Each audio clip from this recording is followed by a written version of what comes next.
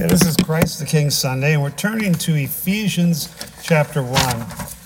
By the way, I was kicked off of Facebook. I was put into Facebook purgatory for violating community standards.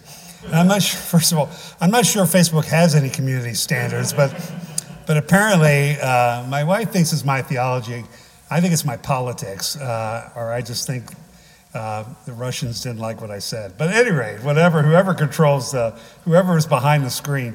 If you're trying to talk to me on Facebook, don't take it personally that I'm not responding. But I have a new one. So maybe it's a sign that it's time to just leave that beast behind, right? It could be.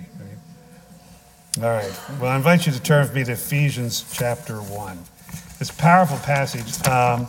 It is a very thick passage, and we had a great time breaking it down in the men's Bible study this week. I just want to remind you, we do have a men's Bible study on Tuesdays from 11:30 to 12:30, and we have a women's Bible study now that meets at the same time. So those are open. Any of you are welcome to come to this. But this is a very thick passage, so I would really even encourage you to think about it on your own, read it. I'm only going to read through verse 14, all right? Listen to the word of God.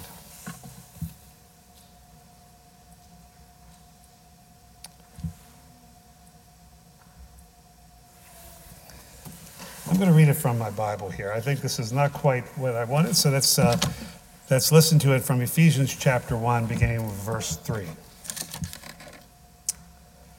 Blessed be the God and Father of our Lord Jesus Christ, who has blessed us in Christ with every spiritual blessing in the heavenly places, even as he chose us in him before the foundation of the world, that we should be holy and blameless before him.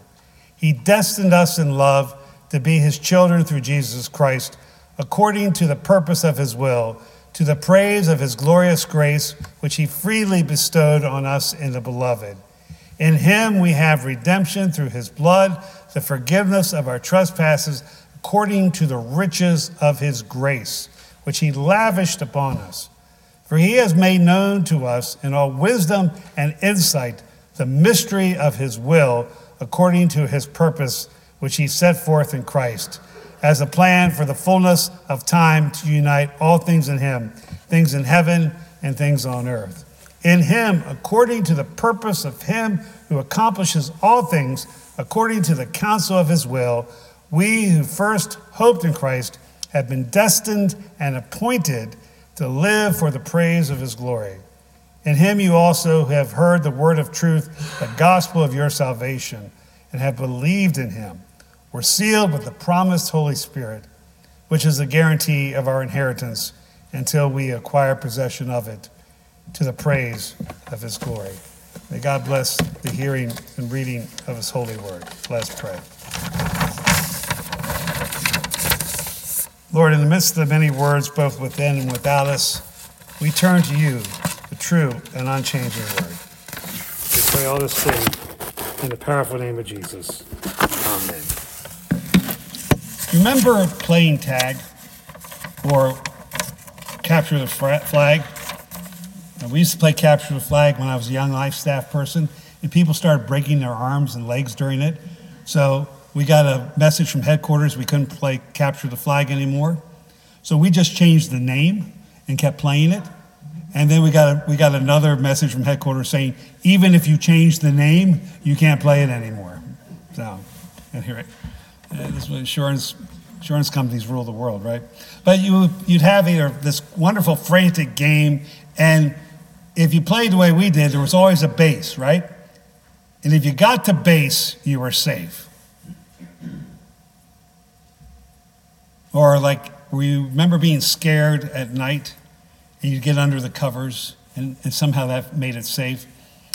My mom, this was my first Thanksgiving without her, so she's been on my mind a lot. And when I first moved her, a year after my dad died, and she was in early stages of dementia, I moved her to an apartment near me, only 10 minutes away. And it was a tough adjustment. And one night, we had this horrific thunderstorm, and it knocked out all the power. And I couldn't get her on the phone, okay? So I drove to her apartment. I, open the door, I yell, "Mom," no answer. I walk into her bedroom, and she's in bed with her head covered. And I'm thinking, oh, no. Now, again, it didn't dawn on me that she covered her head. Right? My first impression was, "Mom." And finally she said, "Oh, hi, Bill. How are you?" And I sit on the corner of the bed. I go, I'm fine. How are you?" "I'm good. I just put my head under the cover because it was thundering, and it makes me feel safe. You should try it sometime."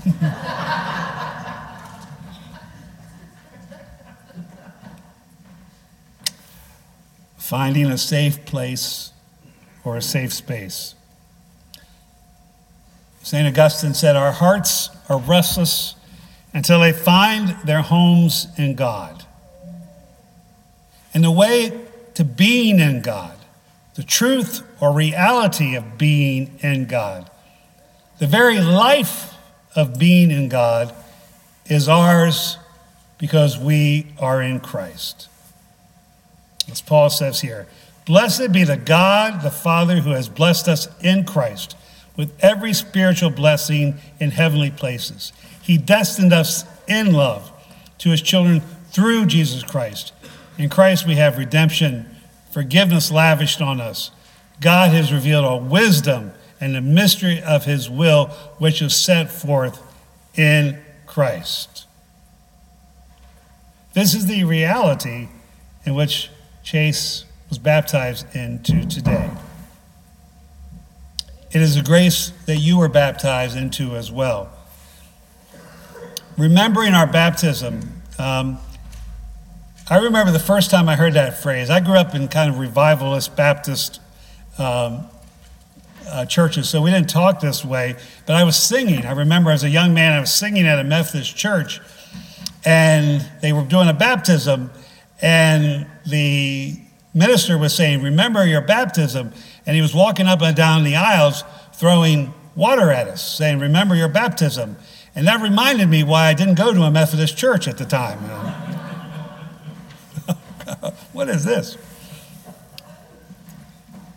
But years later, having come through a really tough time, and for the first time in 20 years, I was sitting in a congregation as opposed to leading a congregation. And it was an Episcopal church in Center City, Philadelphia, who I was doing some work for. And in the midst of a really tough time, there was a baptism. And we did the liturgy of remembering our baptism. And it was one of the most powerful experiences I've had as an adult, because I was reminded that my identity wasn't as a pastor, but as a child of God. And that being in Christ meant that grace would ultimately win in my life and in the world. Your baptism is the ground of your faith and life today. It is the basis of your hope. One of the keys in benefiting from this objective reality of being in Christ is to remember who you are. See, your being in Christ has nothing to do with you. It's the gift of God. We all are like Chase in a very real sense. You don't choose God. God chooses you. Okay? Now, he was very cooperative today. Okay? But even if he was screaming and yelling and pounding at me, that wouldn't change the reality. Even in your most rebellious, or probably the bigger problem is not so much rebellion, but negligence, right? And sometimes negligence of our faith is more dangerous, right? Because when you're rebelling, you're angry about something. So anger is actually a living relationship with God. I remember someone who said they were an atheist, and they said, "I'm an atheist, and I'm so angry at God." And I go,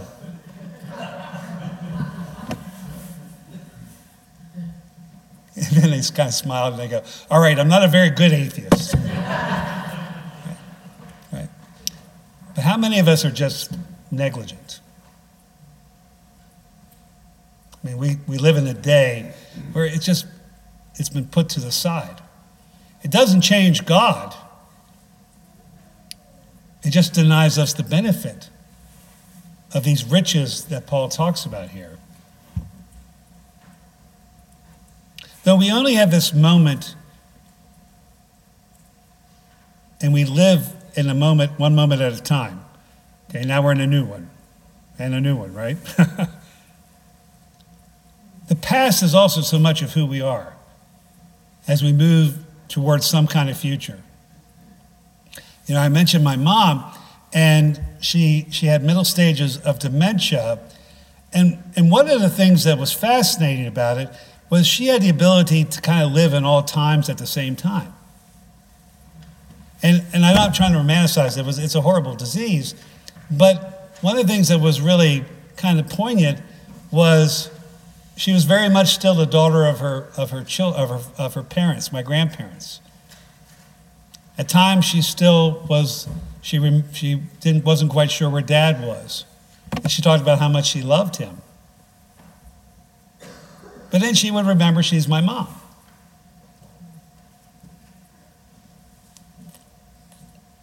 I was joking with Laura. Sometimes it was when she saw Laura, she goes, "Oh, I'm so glad you're taking care of him." And other times she was, "You better take care of him." So she was mom. That's how she was, actually. Right? And that's kind of what it means to be a Christian. This threefold dimension of time, our past, the present, and the future, is in today's passage in a really rich way. It's one of the ways you can kind of understand and break this passage down, because it is a labyrinth of grammar and it is an artful construct of doxology. I don't know, do you remember, did any of you ever have to diagram sentences? Remember how to do that? Okay. This passage is one sentence in Greek. It's 202 words in Greek. Okay? It is the second longest sentence in the New Testament. It's layered with prepositional phrase, participles, and clauses. I taught Ephesians at a graduate level one time, so I thought it'd be fun to diagram this Greek sentence. That was really a mistake because it was awful. But it created this beautiful structure. If you diagram this sentence, it's almost a cathedral. And the words here are like a cathedral to God. Because at the heart of this passage, all these prepositional phrases, all these participles, is that in and through Christ, God has lavishly given his grace and love to us, who are his children twice. The eighth day of creation. We are created by God and we are adopted by God. And this is not for us alone, but the cosmos is to be redeemed. It says here, in the fullness of time, when all things will be united in him, things in heaven and things on earth.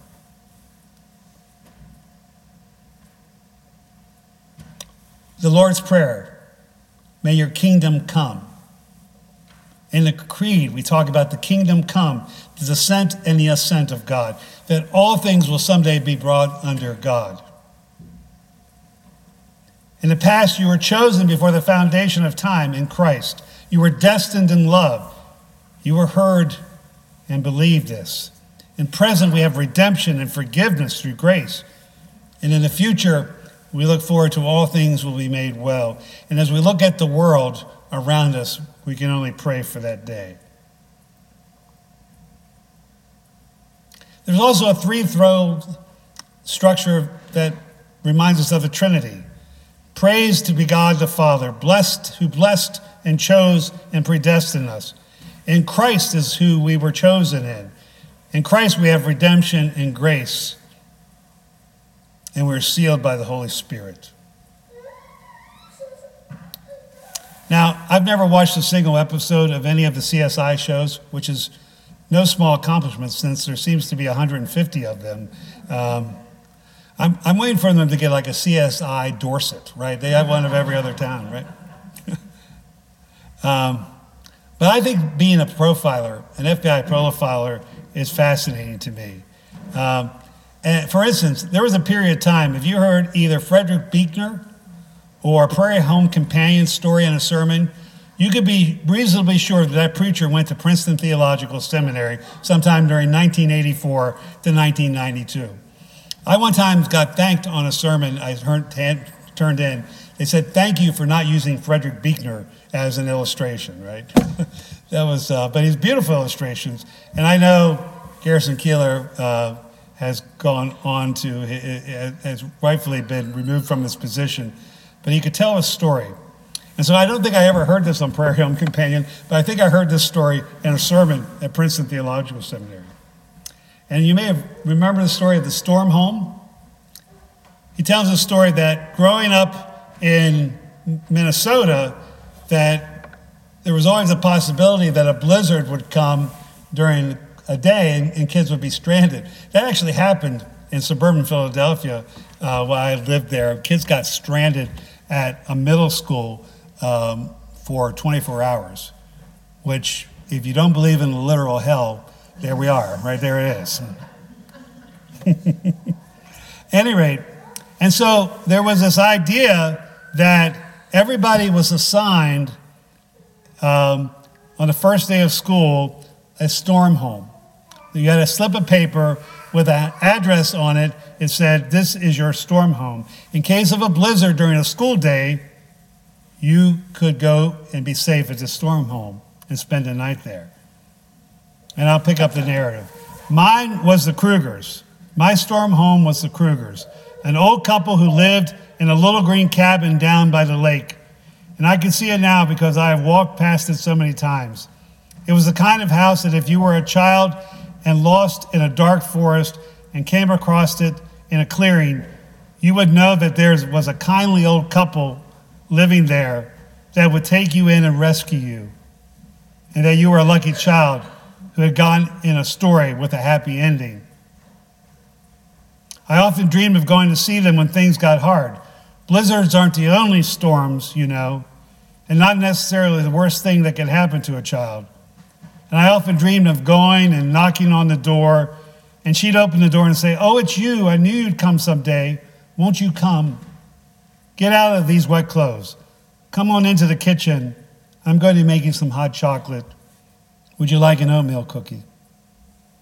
I never did go there. We never had any blizzards that came during the day that year or the year after that.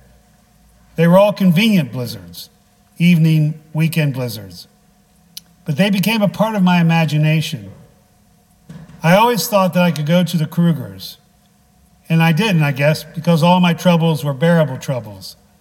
But I am certain that they were more bearable for imagining that the Krugers were there. Christ is our storm home. Being in Christ is our safe harbor. The reality of your baptism, the reality of the work that God has done through Christ, is yours. You belong to God. And nothing in this world or the world to come can separate you from that love. You are loved like this beautiful baby boy is loved by the God of the universe, who will hold you in your yesterdays, in your today, and for all of your tomorrows. In the name of the Father, Son, and Holy Spirit. Amen and amen. I invite you to stand and proclaim the faith that we have baptized, chase into the faith that we believe in.